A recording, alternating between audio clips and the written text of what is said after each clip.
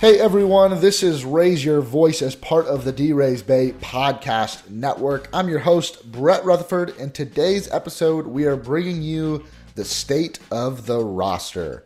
I am joined by two great guests today. The first is JT Morgan. JT, how's your offseason been? Very busy.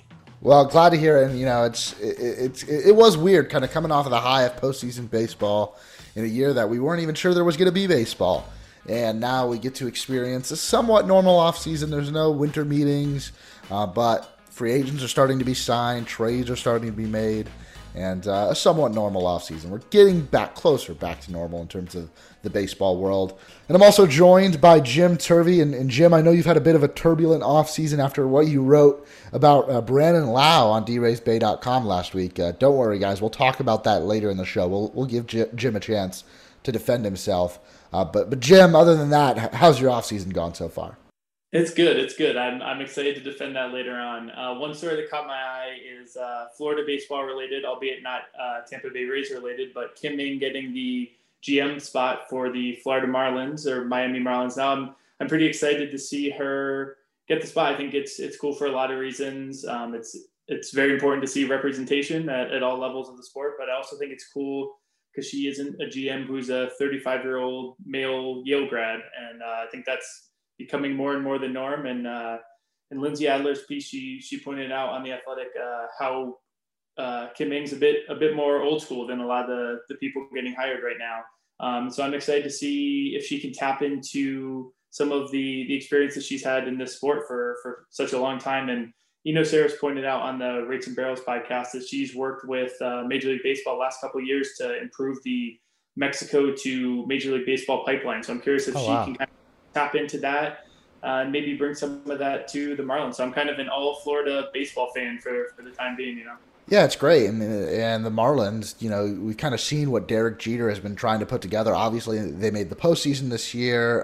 Don Mattingly was named Manager of the Year. They bring in a new GM, and it's really interesting to see how things are going to go, and really happy for Kim and getting that she's really paid her dues in the game of baseball. So to finally get that general manager role, that's huge. So yeah, let's keep it with Florida baseball news. Let's talk about the Rays and some of the roster moves they've made. Like I said, this is the state of the roster. If you go back and listen to last week's episode, I had Danny Russell on.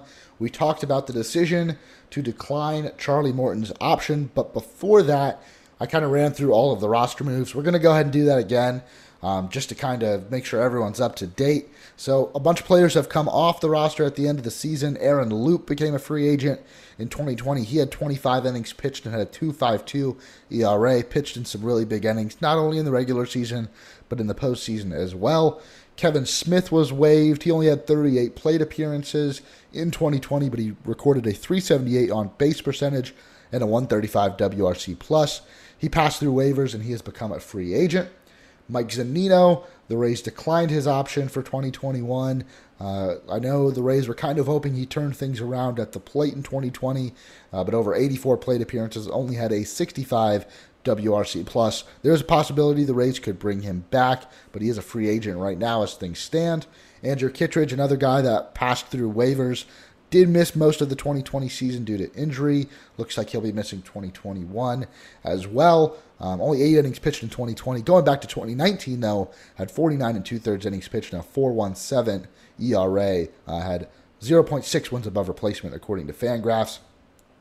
Chaz Rowe, another Rays reliever that becomes a free agent after passing through waivers. Another guy that missed most of the season with injury. Not looking great for him in 2021. But going back to 2019, had 51 innings pitched out of the bullpen for the Rays and a 4.06 ERA. He is a free agent as well. The one Rays player that did not pass through waivers was Michael Perez, who picked up more plate appearances at catcher for the Rays than anyone else this year. 93 plate appearances.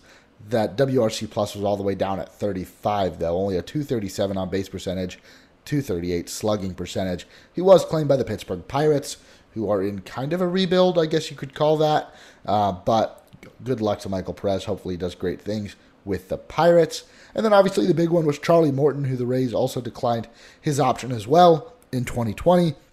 He had 38 innings pitched, a 4.74 ERA, and 0.9 wins above replacement, according to Fangraphs. Obviously, in 2019, he was stellar, finished third in the American League in Cy Young Award voting, and pitched in some really big games this year for the postseason, including Game 7 of the ALCS. JT, I'm curious, any of these names, obviously besides Charlie Morton, that really stick out to you as, guys that maybe the Rays might miss next year? Maybe a guy like Chaz Rowe? Not really. The Rays were able to deal with him missing most of this year, and without options, there just isn't room in the back of the bullpen right now.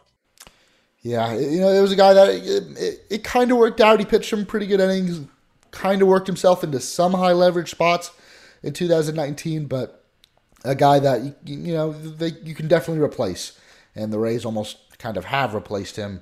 Maybe with a guy like Pete Fairbanks, another guy with a really hard slider that took a huge chunk of innings in both in the regular season and the postseason. Jim, what about you? Any of these guys that the Rays might miss next year? The name, ironically, that jumped out to me was Aaron Loup, but I do think that with a couple of guys who we're going to touch on in a little bit, both Poche and Beeks, you do have a couple other lefty arms that are likely to take that spot that Loup was filling admirably in the postseason. Kind of as JT was saying, the back end of the bullpen is pretty crowded right now, so I don't think any of these names are going to be killers. I'll be curious to see if Zunino and Morton end up back in town. I would not be at all surprised if both of them do, as they have the strong Florida connections. And I think even though on the Zunino end, the production hasn't been there to maybe the extent that we all wanted to see it, both had strong postseasons and were definitely valuable members of the 2020 team. Yeah, you're talking about all those guys. The reason that they had to be moved off the roster, the Rays had 4 players they needed to bring back onto the roster from the 60-day IL. Cody Reed, who was acquired in a trade from the Reds last year. Yanni Chirinos, who is going to have Tommy John surgery. Colin Poche and Jalen Beeks, who are also having surgery. So not really sure what their outlook is for 2021. Maybe get them back towards the end of the year, but really hard to tell at this point. They did have to be added back to the roster to go into the offseason. So after all those moves were made, the Rays 40-man roster currently with 39 players on it, so there is one spot available. So JT, I really want to ask you, there's one open spot now. Who out of all the prospects that are Rule 5 eligible for the Rays, obviously they're probably going to add more than one, but who do you think who is the top priority to be added to the 40-man roster? Right now, it's probably Josh Lowe.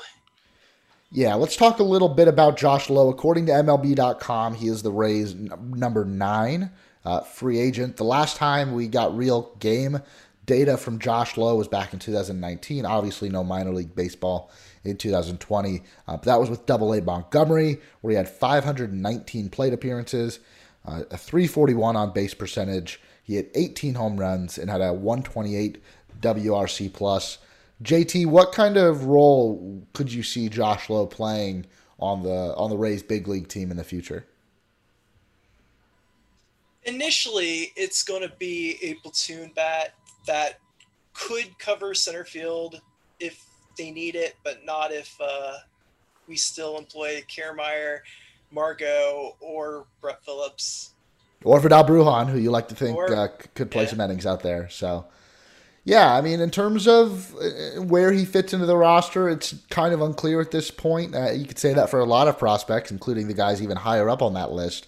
But Josh Lowe is definitely a guy that I think has a lot of value and could potentially be snagged if he isn't added to the 40-man roster. Jim, do you have any thoughts on Taylor Walls, another guy, another middle infielder, and the Rays have a plethora of those. But Jim, do you think Taylor Walls is a definite candidate to be added to the 40-man this offseason? It's tough. You talked about the fact that it is a position of extreme depth for the Rays, not just at the big league level, but also at the minor league level. So, I mean, at some point, the Rays are going to have to either start adding these guys or start cashing them in via trade. Walls is a guy who, obviously, the bat is what's going to jump out to you. I would love to see him get a shot. But in a, it's easy to say that in a vacuum, right? And then when you say, well, who is this guy going to get the spot over, is when maybe it's a little bit more debatable. But it's hard to tell without knowing who. And I think this is maybe the thing we'll talk about next. But people that might be either trade or DFA candidates. With it as is right now, with only one spot, I probably wouldn't use the one spot on him. But if the Rays carve open a couple other openings, I think he's near the top of the list for sure. JT, what are your thoughts on Taylor Walls and where he kind of fits in the organization at this point? At this point, he's the immediate depth at shortstop behind Willy Adames until they decide to bring up Wander if something should happen. Yeah, it could very well be very early next year. And JT, any other? I think Josh Lowe and Taylor Walls, I would put them in the almost certainly will be added category to the 40-man roster by the time the Rule 5 deadline comes up. But what about a guy like Moises Gomez? What do you think about him? Okay, Moises Gomez is in a really tough spot. He got passed over in the Rule 5 last year, and we haven't seen what he can do yet. He wasn't at the alternate site. He's a little more raw than you would want, and he needs the time to face pitching. Yeah, and you've seen the Rays develop, or not develop, but they've acquired some really strong outfielders. I don't really know if there's a pathway to the big leagues for him yet. We still haven't seen him above high A. We don't really know how he's progressed. That's really made a lot of things difficult. But obviously Randy Arozarena, Manuel Margot, two guys they brought in last offseason that have looked really great. But other than those three guys, maybe one or two candidates that could come in and be added. I know there was a couple shot candidates the last couple years that were added at the last second, but JT, maybe one or two guys that might get the call? It's going to be tough because with expanded rosters this year, a lot of teams had to call up guys that might have not been quite ready yet. And how much space are teams going to have this year? It's going to be real tough, but Drew Strotman is the 4th round pick out of St. Mary's University, with a big slider and curve, mid-90s fastball that has looked good in instructs this year after undergoing Tommy John surgery last year. So we'll see if they decide to go that route. They probably need to add more pitchers overall, and you could see someone like former USF closer Phoenix Sanders or Paul Campbell if they needed a starter. What about a guy like Tyler Zombro? Tyler Zombro really surprised me this year because of the way he was hyped by Cash and the others during spring training 1.0. And usually when they hype those guys, it ends up like Ryan Thompson, where we had no idea, and Cash comes out and says he's going to throw important innings for us, and we did not believe him one bit. Danny and I discussed this on an episode, and we had no clue, and we were like, no, he's just talking up his guy. But even in the playoffs, he threw important innings. So yeah. What do I know? Yeah, I mean, you could definitely see Zombro doing that as well. The last time we saw him, obviously, was 2019, where he pitched most of the season in Double-A Montgomery, and the numbers look really great. 57 and 2/3 innings, a 1.87 ERA, a 2.7 xFIP, 8.27 K per nine, only 1.09 walks per nine. This guy was really successful, and he was the year before, too, in A-ball as well. AAA only threw 5 1/3 innings, so you can't really draw any conclusions off of that. And a guy that, yeah, maybe they have a better look at this year than we do without there being minor league baseball. So it'll be interesting. But to add some of those guys, the Rays are going to have to make some cuts or make some moves. The roster's at 39 now, which means they could add one guy without losing anybody. But as we just talked about, probably going to be 2, 3, maybe 4 or 5 guys at max probably going to be added before the Rule 5 deadline. So let's talk through some of those candidates. And this is maybe maybe this isn't the most fun talk to have because the Rays just won a World Series run, and that team isn't going to be the exact same next season. You're going to have to lose some guys. Let's start with the pitchers. I'm kind of curious to see what they do here. One name I wrote down, Edgar Garcia. He was acquired in a trade with the Philadelphia Phillies. They actually just announced who the player to be named later was. It's Rodolfo Sanchez. But Edgar Garcia, only saw him for a few innings this year. Jim, do you think there's a chance that he is not brought back for next season? There's definitely a chance. I would love to get a little bit of an extended look at him. I know we're dealing with a team that has oodles of depth, but he flashed a couple things in the very limited time at the pro level that were intriguing. I know one of our resident pitching experts here, Ian Malinowski, was pretty intrigued with what he saw from the very limited offering. And whenever someone piques Ian's interest, it hops on my radar as someone who relies on Ian for lots of his pitching analysis. So that's a guy who I would love to see to get another shot. But at the same time, it probably would be understandable if he was moved in order to make room for someone who the Rays front office just thought maybe was going to be a more immediate contributor right now. Yeah, and another guy that kind of falls under that category is Cody Reed. The Rays acquired him from the Cincinnati Reds last season, and you got a very, very small look at Cody Reed. But this is a guy that at one point they thought could make their team better.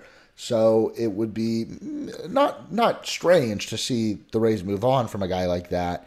But JT, speaking on Edgar Garcia and Cody Reed, could the Rays move on from pitchers like this, knowing that just a few months ago they went out and got them via trade? They absolutely could. They didn't trade big pieces for them, but specifically with Cody Reed, I think he's the more likely of the two to stay. And he was a big time prospect back when he was in the deal that sent Johnny Cueto from Cincinnati to the Royals. And he's been relatively ineffective at the major league level, but he gets strikeouts, walks are a problem. And some of that has been as a starter, but it's looked better in relief. So we'll see how that transition works out. Yeah, it's an interesting. He's a left-handed pitcher. Edgar Garcia is a righty. I don't know if that makes a huge difference for either guy. But Cody Reed is definitely a guy that I would like to see more of, and we'll see if he's back for 2021. Trevor Richards, this is an interesting one. A guy that the Rays have used as a starting pitcher and as a headliner or a bulk pitcher. But Trevor Richards, you look at the Rays pitching staff for next season, we can talk about it more in terms of the positions of need. But Yanni Chirinos won't be there next season. At least we think he won't be. He'll miss the entire season. Brendan McKay could miss a big chunk of the season. He definitely won't be ready for opening day. And Charlie Morton hasn't been re-signed yet. So Trevor Richards, in terms of where he fits in on the opening day starting pitcher depth chart, might be a guy that's like the 6th or 7th choice at starting pitchers as a starting pitcher. So, JT, what are your thoughts on Trevor Richards, and if the Rays did decide to non-tender him or to move him, would that be beneficial to them? He's in a tough spot because he'll be out of options. So if he's not in the starting rotation or working behind an opener, I'm not sure if they can keep him on the major league roster. So it's a tough spot. He's been a pretty effective back-end starting pitcher with the Marlins and the Rays, but without options, it's a tough spot for him to crack a lineup. Yeah, it almost becomes a debate, and Jim, I'm curious of your thoughts of this as well, but it's almost a debate over, you've got a lot of young pitchers. You've got Josh Fleming, who we saw in 2020, Shane McClanahan, who we saw in the postseason, and maybe even Brent Honeywell Jr., that could also be competing for those spots at the back end of the rotation. But Trevor Richards is more of a known quantity. We've seen him pitch at the big league level for a few years now, and we have a pretty good idea of what he can do and how he can contribute. Jim, do you think that helps his case, the fact that he's built up a little bit of a big league resume now? Yeah, I think Richards is an incredibly solid number 6-7, which has kind of been the party line for Richards supporters for the last year and a half that he's been with the Rays. I do think I'd be curious if you guys think, you kind of started to touch on it there, Brett. Do you guys think that if Richards doesn't make his way back, is that kind of a sign that maybe the Rays are starting to be like, all right, Honeywell, you're going to be used as this depth now? Is that kind of be a sign that they're moving towards some of these younger guys? Maybe I don't know if it's a sign of that. I mean, it definitely makes that a possibility. The Rays are going to need to go out and bring in at least one or two more pitchers, starting pitchers specifically, and obviously we hope one of them is Charlie Morton or someone of his caliber. But if they decide to move on from Trevor Richards, I don't know if it makes a huge difference, and I don't think it's a huge vote of confidence for Brent Honeywell. Again, we've never seen Brent Honeywell pitch in a Major League Baseball game, and we haven't seen him pitch in any game in 3 years now. So it's really hard to say. But JT, any other thoughts on Richards and kind of the outlook of the starting pitching depth if he's not back? I'm not sure if it says anything specifically about Honeywell. Honeywell likely will get a fourth option year so they can keep him in Durham and get him in a game for the first time in 3 years before they actually have to make any decision. I don't think they need to add as much pitching as you probably do, but I do think one pitcher to go more towards Blake Snell and Tyler Glasnow than the back end, such as Charlie Morton has filled the last 2 years, would be a welcome addition. Yeah, definitely. Agreed there. Ryan Sheriff is the last guy on the list of pitchers that I think we can talk about. I don't really know how much the Rays value a guy like Ryan Sheriff. He pitched in 2020, only 9 2/3 innings, was very effective in those innings, and pitched a few innings in the postseason as well. This is a guy that has a little bit of experience with the St. Louis Cardinals, not a whole lot, can maybe provide multiple innings out of the bullpen. He's a left-handed pitcher. But other than that, I don't know. In my opinion, this feels like a guy that's pretty replaceable. And I'm kind of curious as to what you guys think about him. Yeah, I would say the same. I think Sheriff's the type of guy who we're spoiled, but the Rays are able to find these guys are kind of a dime a dozen. Being a lefty probably helps them a little bit, but honestly, at this point, the Rays have a pretty decent backlog of lefties that they can rely on in the spot that Fleming would likely be used. So I wouldn't mind using this spot here as an opening to get some of those guys maybe that we talked about earlier onto the 40-man, because I have faith in the Rays front office kind of being able to dig up these guys pretty much whenever they care to. Yeah, JT, would Ryan Sheriff be towards the top of your personal list for non-tender candidates? He's definitely one of the pitchers most likely to not be around after this winter is over. The Rays got him on a minor league deal. They find these guys, and he filled a role, and he was okay. Yeah, we're not rooting for Ryan Sheriff to be cut or anything on the podcast. But, in terms of the state of the roster, that's kind of what his role is at this point. Let's move on to the infielders. Maybe some more familiar names, maybe some more beloved names. Let's just focus on first base to start. So the Rays might have a decision to make this offseason. You've got Ji-Man Choi and you've got Nate Lowe. So Ji-Man Choi is in arbitration. I believe he'll be entering his second year. Maybe it's just his first year of arbitration. And Nate Lowe, who is still going to be making league minimum for the next couple years.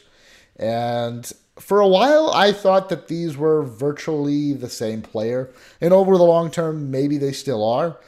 But from what I saw of Ji-Man Choi defensively in the postseason, and maybe this is just me remembering a handful of really great stretches at the bag that saved the Rays a lot of outs, I don't think Nate Lowe can ever play first base at that level. For me, the decision's pretty clear of what it should be. Even if Ji-Man Choi costs another $1 million or something for the next season, I think that's a decision the Rays should make, and it's one that I would complain about if they don't. But JT, I'm kind of curious as to how you feel about the debate at first base between Ji-Man Choi and Nate Lowe. I've long been non-committal, just like the Rays in this choice, but I've gone with keep Choi as the everyday first baseman in order to have better depth with Nate Lowe. And I think Choi is slightly better than Lowe right now. And Lowe probably has slightly more upside. But it doesn't really make it worth it to have, to go with the less depth option than the one that preserves the depth. Jim, I guess I'll be straight up with this. I mean, if this Rays non-tendered Ji-Man Choi, who's going into his second year of arbitration, which would make it pretty clear unless they bring in a free agent or make a trade, which is never outside the realm of possibility. But if the Rays non-tender Ji-Man Choi, do you see it being anything other than a way to try to save money? Well, no, I think it would definitely be that. But at the same time, this first base debate is one that I struggle a lot with. I'm a pretty big Nate Lowe guy. He's interesting. He's one of the players who I feel the most difference when I watch them versus when I'm like looking behind the scenes at their statistics. Looks wise, the swing isn't great. It looks really slow. It looks like it's got some holes in it, but he's produced at every level. I am a pretty big Nate Lowe believer, to be honest. Now, that having been said, I love Choi too, and this is kind of a head versus heart for me. And I feel like I have learned in my years of Rays fandom, maybe don't lean as heavily on the heart when it comes to these type of things. So I do think it would likely be a money saving move, and I do think it would upset the fan base a little bit. But at the same time, I actually wouldn't be beyond devastated. There'd be other moves I would be more upset about than them deciding to go with Lowe over Choi, because I do think JT mentioned upside. I think Nate Lowe definitely has more upside. I think he's actually got a pretty high floor as well. I've liked what he's been able to do, even though, like I said, when you watch him, it doesn't always look as pretty maybe as Choi, especially with Choi doing those splits on defense out there and basically a big cat over at first base. But I wouldn't be devastated if 2021 is starting and Lowe is the man they choose to go with at first base.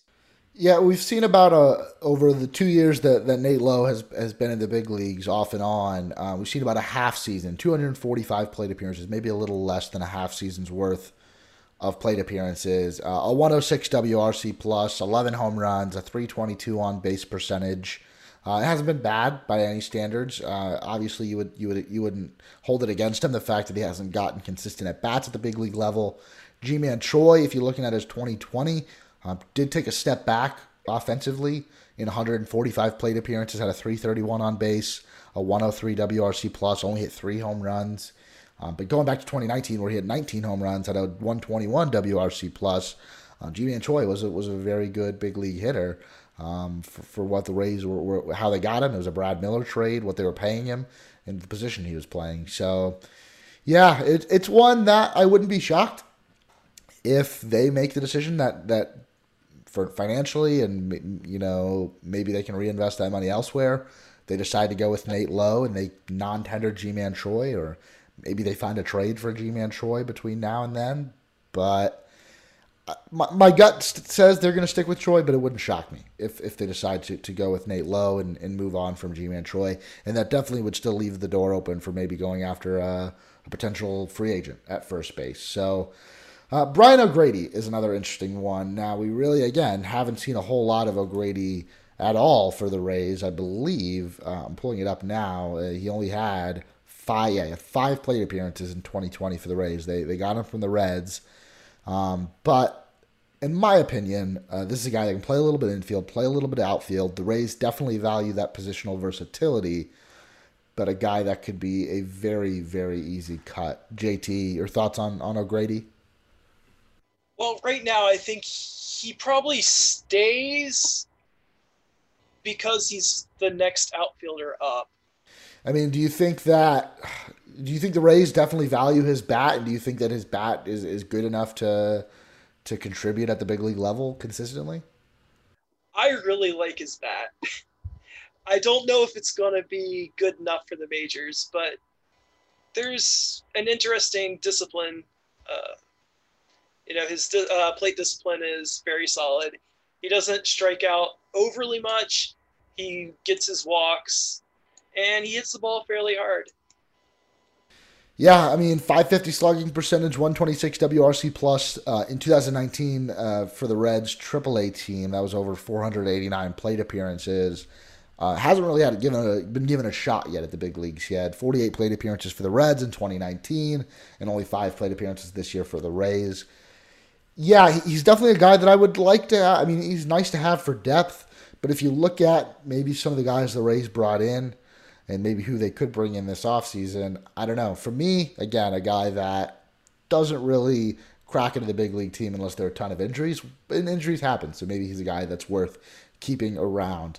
Another name that might be a more beloved name is Joey Wendle, who had a very strong 2018 in his first year with the Rays, took a step back in 2019, and then really had another very solid year in 2020. He had a 116 WRC plus. He was worth 1 win above replacement according to Fangraphs, and played almost every inning in the postseason, it felt like, throughout the month of October.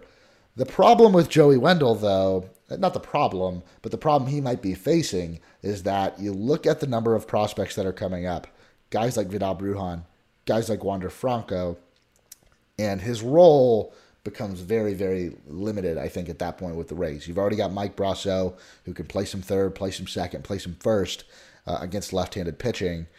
But, Jim, what do you think the outlook is for Joey Wendle here? I think Wendell is almost the inverse of what we were talking about earlier. I think if the Rays see 2020 as a wash for some of those prospects, I think they hold on to Wendell and maybe move someone else at a lower level, or maybe cash in one of those chips. But if they are confident in the fact that the young guys are still on track, I think he would make sense as a person to either DFA or look. He's got potentially some value. I don't know if they'd be able to spin off a trade or anything for him, but I wouldn't be shocked to see him not in a Tampa Bay Rays uniform, as you kind of alluded to in your little intro there. JT, Joey Wendle, I think he's valuable in 2021. I mean, I think the Rays would think that too. But in terms of making room for these prospects that are coming up, is this a decision the Rays can push off until the middle of next year and find a way to manage the roster and keep him going into spring training? They definitely could. And at the beginning, at least, they're going to need someone that can give Adames an off day. And he's really the only capable, shortstop that could fill in for a day or two. Obviously, if something major happened, there's still Wander Franco down there. But if you need a day, and there will be days that Adames needs off, he needs to probably be on the roster, even though it's a little bit of an awkward fit. Yeah, and then maybe he does become a guy that you can find a way to manage the spots and keep him on for the rest of the offseason. And then when the time comes, maybe in 2021, hopefully in 2021, that you want to bring up a guy like Wander Franco, unless Joey Wendle is just absolutely lighting the world ablaze, maybe you could DFA him. And again, we're not rooting for guys to be cut, but we're just trying to be as straight up with this as possible. And Joey Wendle is definitely a player that other teams might be interested in. Like Jim said, maybe they can spin a trade, maybe they keep him, and maybe another team finds value in Joey Wendle, and the Rays can move him for something. But interesting, and a guy that I don't want to see go because of the role he played both offensively and defensively in the postseason and in the regular season as well. But a guy that is kind of his spot on the roster is definitely more up in the air than a lot of other players. Outfielders. Let's start with we've got a big one we can finish off this segment with, but Hunter Renfroe, obviously acquired in the Tommy Pham trade last year, a guy that I think a lot of I really think a lot of people at D-Rays Bay kind of thought, yeah, there's a good chance this guy ends up being a Ray at some point. The Rays were interested in him for a long time. A guy with a ton of power, doesn't get on base a whole lot, but he hits for power at a 504 slugging percentage in 2018, a 49 slugging percentage in 2019. The isolated power over 250 both years. Then comes to the Rays in 2020. Plays, he was definitely more of a role player. Wasn't in the lineup every day. Doesn't get a whole lot of consistent at-bats. Still appeared in 42 games. Made 139 plate appearances. But put up the worst on-base percentage of his career. The worst batting average of his career. The worst slugging percentage of his career. And ultimately just didn't have a great year. And now you can choose not to take a whole lot of stock in that with the year being as crazy as it was. But Hunter Renfroe, who's going to be in his second year of arbitration, could definitely be a guy the Rays decide to just cut loose and cut their losses with. JT, what do you think about Hunter Renfroe? I think he had a tough year, and the 141 BABIP is definitely not a sustainable number. And it's mostly from singles that should have been there but weren't. The power was as expected. He hit 8 bombs and hit a couple in the postseason. And he's probably the one that loses out to Randy getting on fire the most. Yeah, definitely. It's not a left-handed bat. And the defense was also another huge part of his game that was talked about when the Rays brought him in last offseason. And I haven't really looked at his defensive metrics for 2020. It didn't look all that great. And again, don't take a whole lot of stock into what I think about just watching him play the outfield. But he wasn't, he wasn't dominating out there. He wasn't a guy that you put in the lineup just for his defense, especially with some of the other names the Rays have on their 40-man. But Jim, do you think Hunter Renfroe, do you think there's any way he's back with the Rays next year? Well, it's interesting. I think when you the number JT referenced was the number I was going to reference was that 141 BABIP, and right off the bat you say obviously that can't be sustainable. And he honestly had one of his better plate discipline years. He had a 10% walk rate, the highest of his career. He only struck out a little bit over a quarter of the time, which isn't going to kill you. But one thing I think is interesting that we shouldn't just entirely write off as bad luck is that I do think teams are starting to shift these big righties a little bit more. If you look at his Savant page, his WOBA against the shift plummeted this year. And I would be curious. I'd have to dig into it a little bit more. But I'd be curious. It looks like he was shifted a little bit higher than ever before. I'm curious if maybe that BABIP isn't bound to go back up into the 260s, 270s, but is going to kind of sit down around 210, 220 for a guy who doesn't put the ball in play in a way that's going to beat a shift very often. So on the one hand, I could totally talk myself into bringing him back. But on the other hand, I could see maybe this kind of be the beginning of the end for him. The reason for that is you look at the outlook of the outfield right now. So out of guys that you've got a few guys that you owe money, guaranteed money, Yoshi Tsutsugo and Kevin Kiermaier. We're going to talk about Kevin Kiermaier in just a second. You've got Randy Arozarena, Manuel Margot, Austin Meadows, and Brett Phillips, all on league minimum right now. They're still under team control, have not hit their arbitration years yet. Brett Phillips, though, is out of options. Not sure what that means. I know the Rays value his defense and his base running and his abilities as a pinch hitter, as shown in Game 4 of the World Series. But Hunter Renfroe is a guy that's in arbitration, so you're going to have to pay him the way the pay scale works in Major League Baseball. But he's also a guy that you don't have to pay him if you don't want to. You can cut him loose before the non-tender deadline and let him become a free agent, or he definitely would still have value. But in terms of building this Rays roster, I think it's a really easy opportunity for the Rays to cut costs. And I think he's a guy that if the Rays are going to cut costs, the Rays fans would not really lose any sleep over losing Hunter Renfroe. But let's go back to a name I mentioned earlier, and then we're going to take a quick break. Kevin Kiermaier, who's obviously owed money. He was on one of the biggest extensions in team history. His name has kind of been brought up early on in this offseason as potentially a trade candidate. Not any legitimate rumors yet, but Kevin Kiermaier, you look at guys like Manuel Margot and Brett Phillips who can play center field. maybe a couple guys coming up through the pipeline like Vidal Brujan or Greg Jones, if you look even further down the line, that can play innings in center field. We mentioned Josh Lowe earlier in this podcast. JT, Kevin Kiermaier, you did play Rays GM in the SB Nation offseason sim. What would you do with Kevin Kiermaier? This is a tough question because Kiermaier is what the Rays value. He will occasionally run into one. He'll get on base. He'll save all the runs in the world defensively. But his offensive value has been all over the place. In 2020, it was better than it has been, but is also a tiny sample that we'll see if that sticks. He struck out more, but he walked enough to cover that up. So a year ago, I expected Kiermaier to be gone this winter.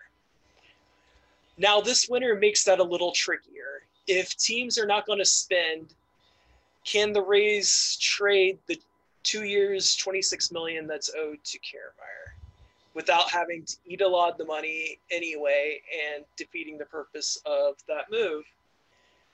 And I don't know. The closest comparable in the free agent market is going to be Jackie Bradley Jr., who is a very similar type, and he could be gotten probably for much less, but also maybe not. I don't know. Well, it comes down to, in my opinion, how many teams value Kevin Kiermaier as much as the Rays, because obviously the Rays did value him a lot. And I do think that Kevin Kiermaier, given the current outlook of the roster, definitely makes the Rays a better team. I do think they're a worse team without Kevin Kiermaier. But if you can move him and give a chunk of those innings, or you can maybe give all of those innings in 2021 to Manuel Margot and Brett Phillips, and then reinvest that money, that $11.5 million off the books in 2021 and $12 million off the books in 2022. He does have a club option for 2023 as well. If you can reinvest that money into some other positions, and we definitely know the Rays need to add, and we're going to talk about that in just a second, I think that's a really good opportunity to do it. Again, the deal's got to be there. You definitely shouldn't move him, in my opinion, just to move him, because he does make the team better. Jim, I'm curious as to what you think, though.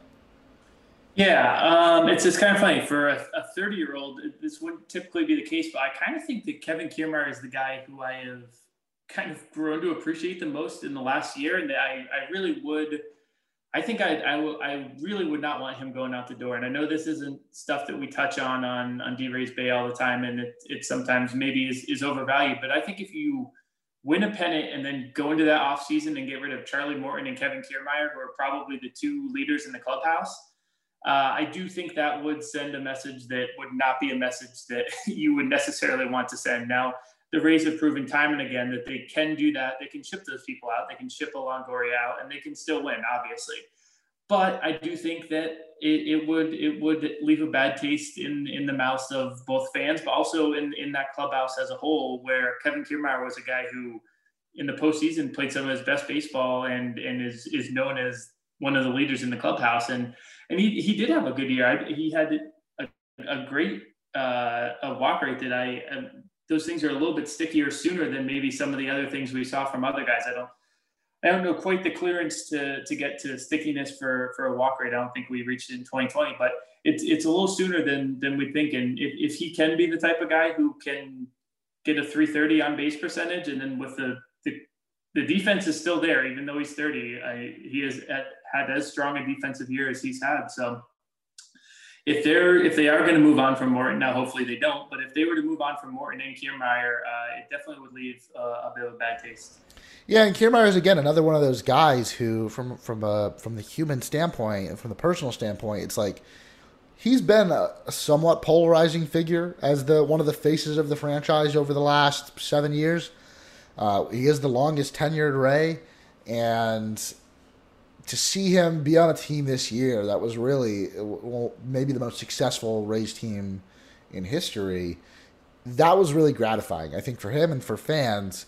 who love the guy, and to see him kind of come through. And I know this team, like the goal is still there to win a World Series. And when and if the Rays win a World Series, I'd love to see Kevin Kiermaier on that roster. With that being said, from a purely baseball standpoint, again, if you're going to reinvest that money, if you trade Kiermaier, like you said, Jim, and you get rid of Morton, and you just replace him with not replace them in those exact positions, but you don't reinvest that money and really be aggressive because there's a window for the Rays to win a World Series here, that's disappointing. And I know this year the finances are very weird with COVID, and we don't really know what the budget is. I mean, we never know what the budget is, but we don't really know how the Rays are going to approach this offseason financially, past all the options that were declined and the players that were waived. But yeah, it's definitely interesting, and I guess we'll see what happens. Moves are starting to be made, and we're going to talk about where the Rays need to add this offseason. We talk about maybe where they need to cut. Before that, here's a quick word from our sponsors. All right, and we're back. We're going to talk a little bit about where the Rays can add this offseason. Right now, the biggest glaring hole in the 40-man roster is at catcher. The only player on the Rays 40-man right now, the only catcher on the Rays 40-man, is Ronaldo Hernandez, who has obviously never played in a big league game. We did see him on TV this year when he hit that home run and another, I think a double or a triple in that intra-squad game right before the start of the season. And JT, you and I talked about Ronaldo before the start of the season. I know the Rays are going to add at catcher. Maybe they bring back Mike Zunino. Maybe they make a trade. Maybe they dip into the free agent market outside of Mike Zunino. But just to kind of clarify, is there any chance that Ronaldo Hernandez could be playing in the big leagues next year at any point? I think it's likely that he'll be on the major league roster at some point. He'll start the season as the third catcher, and injuries always will happen, especially at catcher. That is one of the most abusive positions there is.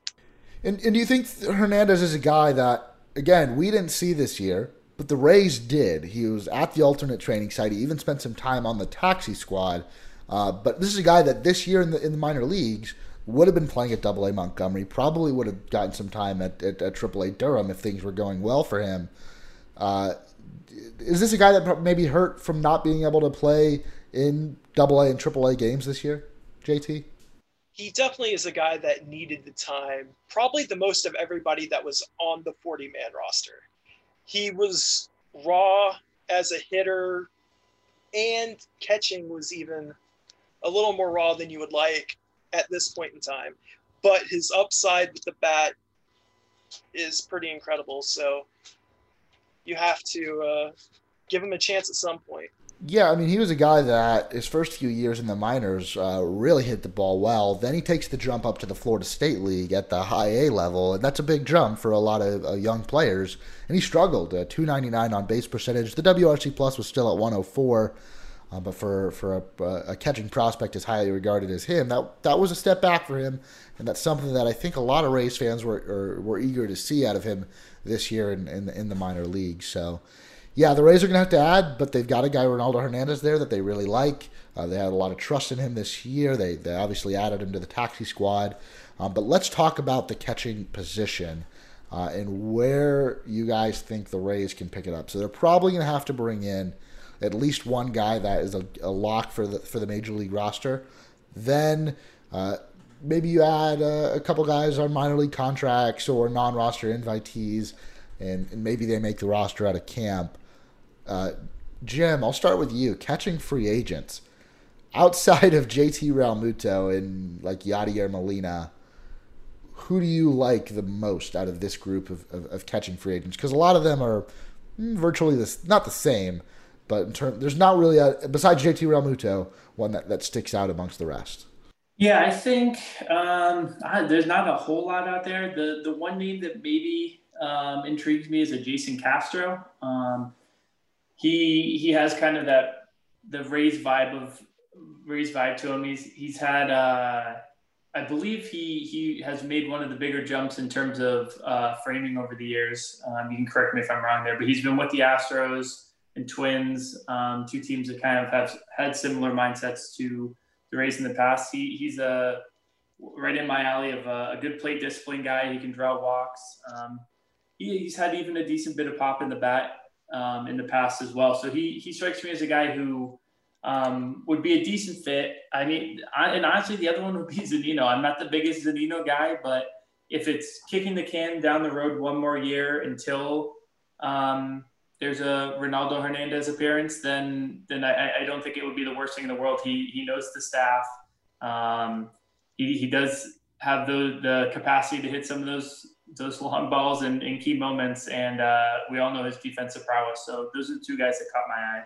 And JT, I know when you did the SB Nation offseason sim, you went out and got a catcher from the Minnesota Twins. So talk to me about that deal and how in this fictional offseason, the Rays went out and acquired Mitch Garver. It was an interesting trade. At the beginning of the sim, I let it be known that I was looking for a catcher because I followed what the Rays did and declined the options on Zunino and Morton. So I had no catcher. And it was the most reasonable deal that was presented to me. And I was able to make the deal trading some pitching depth in order to make it happen. It's not something I would expect the Rays to do, but at the same time, if the Twins believe in Jeffers as their catcher, who knows? Well, so the trade was, for anyone that didn't read it on the site, Josh Fleming, Joe Ryan, and Esteban Quiroz for Mitch Garver. So obviously Fleming pitched this year for the Rays, did pretty well. Joe Ryan, coming off of a 2019 very solid year in the minor leagues, one of the Rays' top pitching prospects, number 9 prospect according to MLB.com, for Mitch Garver. So let's talk a little bit more. Like, you also signed Jason Castro, am I right? Yes. So, like Jim, you liked Jason Castro. I think you have been on the Jason Castro bandwagons, should I say, for quite some time. Garver had an amazing 2019. 365 on base, 630 slugging, 155 WRC plus. He was pretty solid behind the plate defensively, had 31 home runs. And again, this year, it's really hard to take stock into 2020 in a vacuum. 23 games played, 81 plate appearances, only a 41 WRC plus. The defense was still there for Garver, but definitely a catcher that could be posed for a huge bounce back season. And I don't know, maybe the Rays ring the Minnesota Twins. Maybe the powers that be read the offseason sim piece on D-Rays Bay and give it a shot. But yeah, other than that, I don't know. Maybe James McCann, the Rays could probably get priced out for him. Kurt Suzuki's out there. I'm not the biggest fan of him. He's going to be 37 or 38 years old at this point. Wilson Ramos, old friend Wilson Ramos, is out there. But personally, I would be completely fine with bringing Zunino back. I know, again, offensively, another poor year at the plate for him. But I'll go back to postseason defense, and maybe I'm taking way too much stock into that. But Zunino was huge in the postseason defensively, outside of the wild pitch that probably should have been stopped in Game 6, where the Dodgers tied the game in that infamous 6th inning. But Mike Zunino has been really good defensively. He's still only 30 years old. He's one of the younger I don't want to say starting catchers, but one of the younger catching free agents out there that the Rays could bring back. And they're probably going to save a few $1 million. I don't think he's going to get 4.5 again. We'll see, though. That's an interesting point. Let's talk about starting pitching. So we talked about it earlier in terms of how this roster is shaping up. Yonny Chirinos not going to be available for most likely all of 2021. Brendan McKay could miss a large chunk of 2021. Charlie Morton, his option was declined. He has not been re-signed. Now, I still think, I still somehow think that the most likely outcome is Charlie Morton re-signing with the Rays, but that is far from a sure thing at this point. He could still sign elsewhere. He could still retire. But with that, all that being said, the rotation right now is most likely Blake Snell, Tyler Glasnow, Ryan Yarbrough, Josh Fleming, and then either Shane McClanahan or Trevor Richards. Maybe Brent Honeywell gets a chance if he's healthy and pitches some good innings at AAA Durham. But the Rays are going to have to bring in pitchers one way or another, whether it's bringing back Charlie Morton, going out and getting another arm, making a trade. Somehow, some way, they're going to have to bring in a starting pitcher into the 40-man roster. Jim, Drew Smyly just signed for $11 million, a one-year deal with the Atlanta Braves. Robbie Ray signed a one-year deal for $8 million with Toronto. That's, I guess you could kind of say, starting to set the starting pitching market and where pitchers are going to be valued. Drew Smyly had a pretty solid 2020, but he has had some injury issues. If it's not Charlie Morton, where would you like to see the Rays go in terms of bringing pitchers in? Yeah, I think I am not far off from where JT is thinking, and that maybe we don't need quite as much pitching as it may seem at first blush. But there are a few names out there that are interesting. I think one guy that really interests me, it's hard to count it as bounce back when 2020 was kind of a wash anyway. But Brad Peacock is a guy who interests me as he's going to be undergoing surgery, so maybe it would have to be one of these 2-year deals, get him on the second year of it. If it ends up being a more serious surgery, but he's a guy who has been used in that kind of in that bulk adjacent role in Houston in years past. I think he'd be a pretty good fit, and I'd love to see what Kyle Snyder would do with him. And then the second guy, and I'll use this as an excuse to kick over to JT because he was talking about him in the Slack today. And it's a guy who I've always liked quite a bit, but he does have some injury flags of his own. Is Garrett Richards? Do you want to expound on that a little bit, JT? Is he a guy who you eyed as well?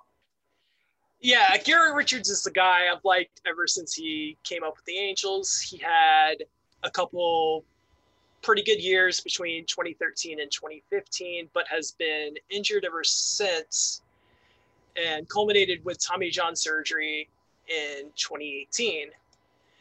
And this year he made a bounce back, or he, made his return with the Padres and was fairly effective. The velocity was back. He throws mid-90s. His slider was getting whiffs. So I think there is a lot of good in what he can provide. And I don't think he's that far below Charlie Morton. Yeah. Okay, JT, I do want you to elaborate a little bit there. And I think I already know your stance, but Danny and I a week ago on the podcast were talking about how it would be a travesty if Charlie Morton was not brought back. I think Danny, if I remember correctly, used the words fireable offense. And even though I might not go that far, in my opinion, you got a guy like Charlie Morton who you could have had at $15 million. And when you let him walk, a lot more things are up in the air. But what's the case for not bringing back Charlie Morton? The case isn't great, but the whole idea is the Rays could do better with those resources. And I ultimately think Charlie Morton does settle on something with the Rays. He wants to stay in the area. He lives in Bradenton. It's his home. They'll work something out. However, there are plenty of red flags with Morton too. Like, don't get me wrong, 2019 was an amazing season. It was the career peak of Charlie Morton. He's 37 years old, and he has a long injury history of his own. So while he's been relatively healthy and with the Rays, and even going back to the Astros, he made most of his starts. This year, he did have the shoulder inflammation, and so that should cause some level of worry. I would push back briefly against a few of those things in that with Charlie Morton, it's really a guy who's a tale of two careers, right? He sputtered around for the entire first half of his career, and since he made the move to Houston in 2017, he really hasn't had all that many injury scares. And the second half of that being that because he kind of circled around the first half of his career, he hasn't thrown nearly as many innings as your typical 37-year-old. Now, he's still a 37-year-old with a 37-year-old arm, but I don't think it's quite the same as labeling him as a normal 37-year-old. I think that's mostly true. Except even with the Astros, he only averaged like 150 innings a year. The Rays aren't going to call on him to pitch that much, except for 2019 when they needed him. He did throw almost 195. But generally, you're going to expect somewhere around 130 to 150 innings. They're good innings, but at some point, you need quantity too. And I think it's a fine settle for the Rays. I would hope they could find something better, but that is a tall ask too. Yeah, other guys out there, Masahiro Tanaka, who maybe I don't know, had gotten into a little bit of some bad blood with the Rays this year, but that probably would be left behind in terms of free agency. I don't expect the Rays to go out there and get Masahiro Tanaka. Trevor Bauer, the golden goose. I do not expect the Rays to be in the Trevor Bauer sweepstakes. James Paxton is another interesting guy, left-handed pitcher, becoming a free agent after playing with the New York Yankees. Any thoughts on James Paxton and potentially bringing him in? Oh, I like Paxton. Paxton is much in the same vein of a often injured, but when he's healthy, he's really effective. Yeah, I mean, if you're going to get, if you can, you could never bank on it, but if you could aim for 150 innings out of Paxton, you look at his 2019 with the Yankees, he was a 3.5 win pitcher according to Fangraphs, 11.11 strikeouts per 9. He's a little bit younger than Charlie Morton. He's only going to be 32 years old this season. Had a rough 2020, but that was only 20 1/3 innings pitched. Really can't take a whole lot of stock into that. The strikeout numbers were still great. The walk numbers were still pretty solid for a starting pitcher of his caliber, and he was a little bit unlucky in those 5 starts.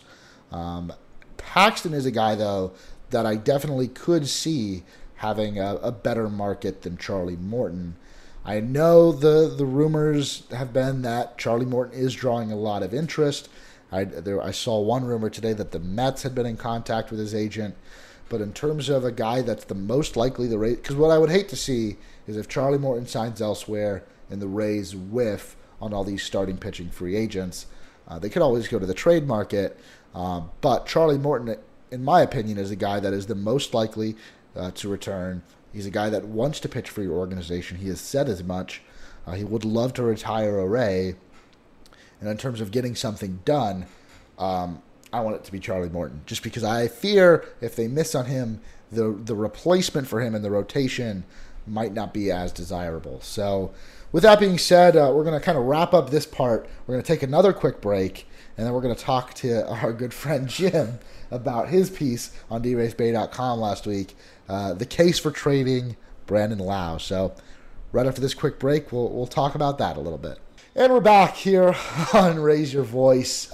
Jim, you wrote an article on D-Race Bay last week that the comment section was looking pretty hot. So is Twitter. I know our good friend Brett Phillips on Twitter was getting blown up with notifications.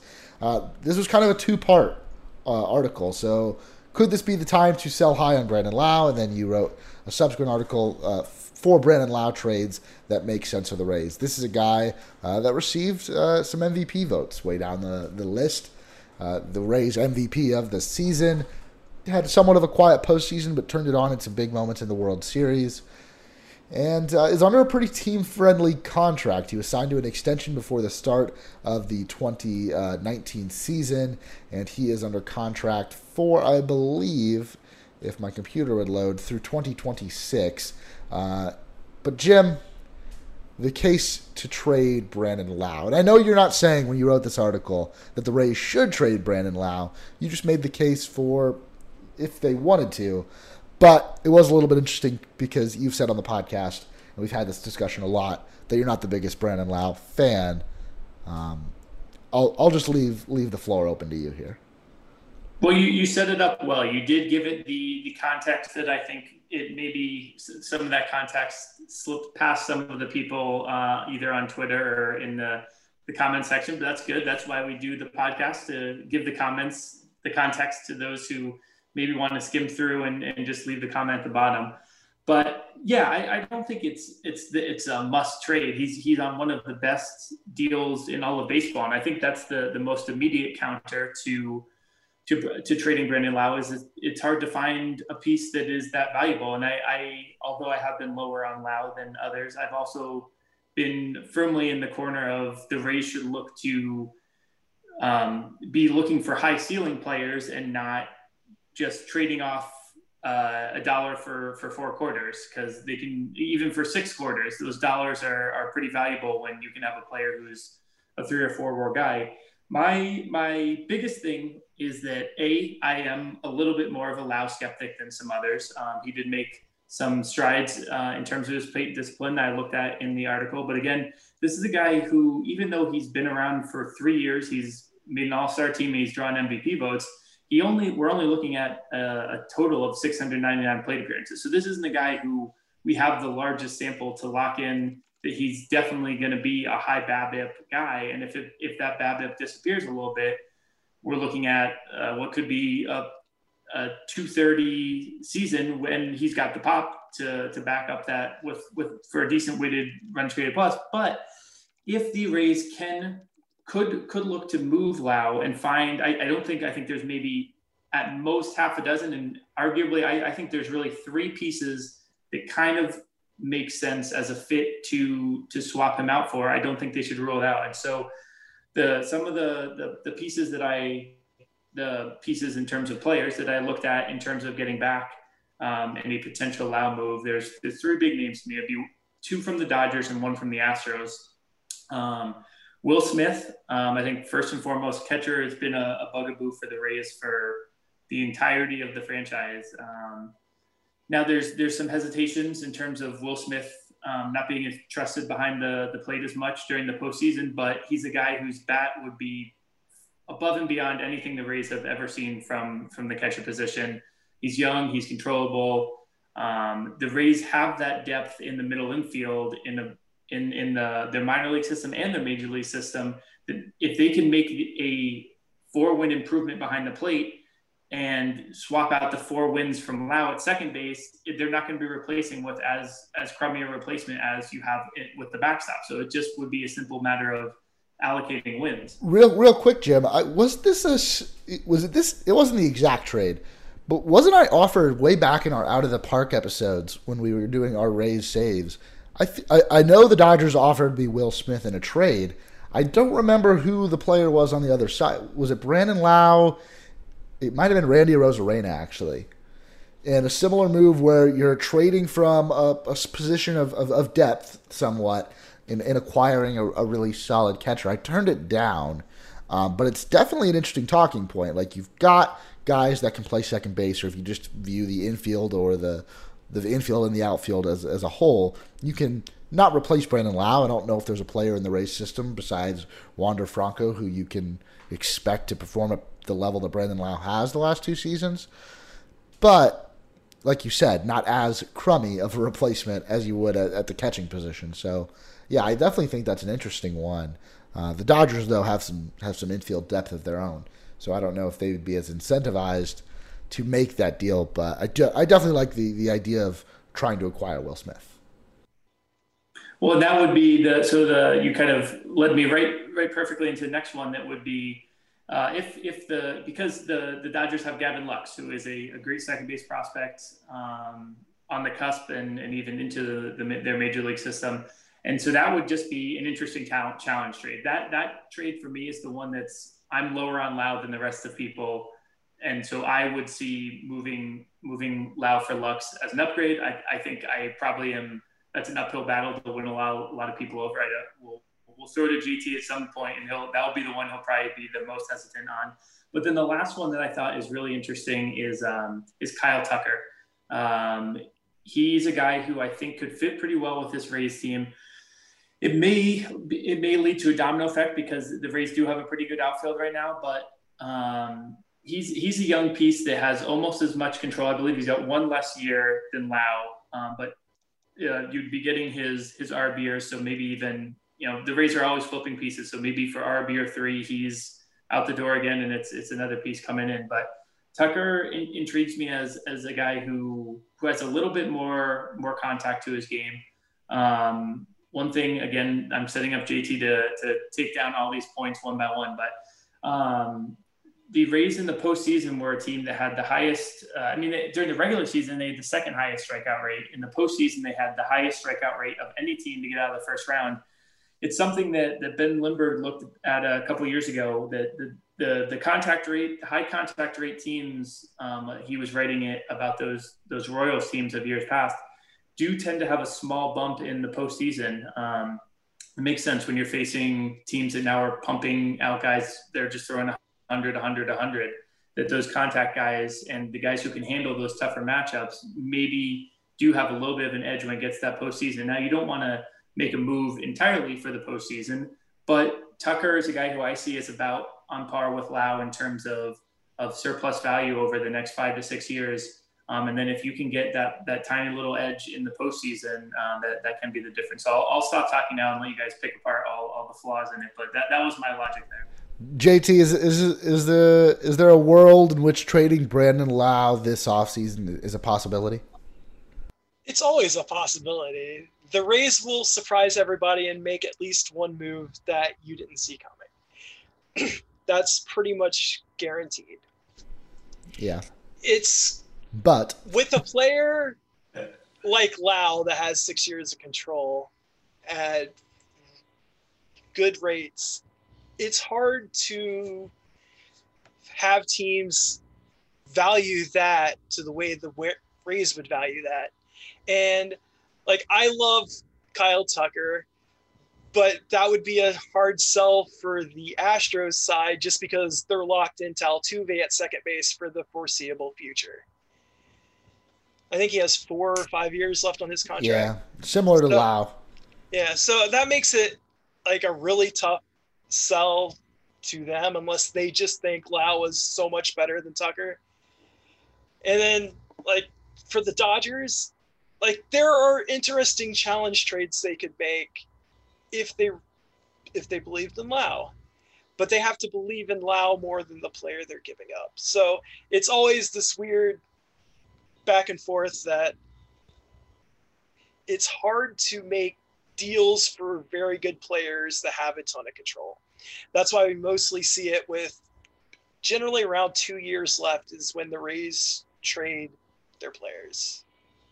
Yeah, you look at Brandon Lau and who he is and say, 2019, we haven't seen him a full season yet. We saw him a little bit at the end of 2018, 2019 scattered. He dealt with some injuries, and then 2020 was we saw him for the full season, but it was a short season. If you kind of think that the player that Brandon Lau truly is and will be throughout the length of this contract, or at least the first few years of this contract, is somewhere in between, you're still looking at a 4.5, maybe approaching 5-win second baseman. And although, like you said, Jim, this is a position of depth or a position group of depth for the Rays that they could cash in on, second basemen like Brandon Lau don't grow on trees. And he could potentially be up there with DJ LeMahieu, the most valuable second baseman in baseball for the next few years. So when you're a team like the Rays, who is now competing for a World Series for the foreseeable future, they were 2 games away this year. You kind of want to keep a guy that is at the top of his position that you have at such a good price, and I know you probably agree with that to some extent. And again, I want to make sure I emphasize that you're not saying to trade Brandon Lau. You're saying maybe they could potentially trade Brandon Lau, and like JT said, the Rays make moves that do shock everyone. I don't think trading Brandon Lau is going to be that move this year, but maybe in a couple years when he's only got 3 or 4 years left on his contract. But the fact that they've got him locked up for the next 6 seasons makes me believe that they would be very, very hesitant to move on from him at this point. But yeah, I think this is a great discussion, and in what is always going to be a long off season, it's fun to have discussions like this to pass the time as we wait for pitchers and catchers to report, which we don't even know when that'll be with everything up in the air. But just want to thank both JT and Jim for hopping on. They've both already put out some great content on draysbay.com this offseason, and there's going to be plenty more where that came from. As we get through the winter, plenty of roster moves that we're going to get to talk about, some that make us happy, and probably 1 or 2 that upset us or at least spark some debate. So that's going to do it for this week's episode of Raise Your Voice. Thank you guys for listening. If you want every episode from our podcast network downloaded directly to your device, make sure to subscribe to our podcast feed. There was a new hit show last week. I was a special guest on that. Usually I'm just the producer, but that was fun to hop on. And we'll have Raise Your Voice every week as well. So once again, thank you guys for listening, and I'll talk to you next week.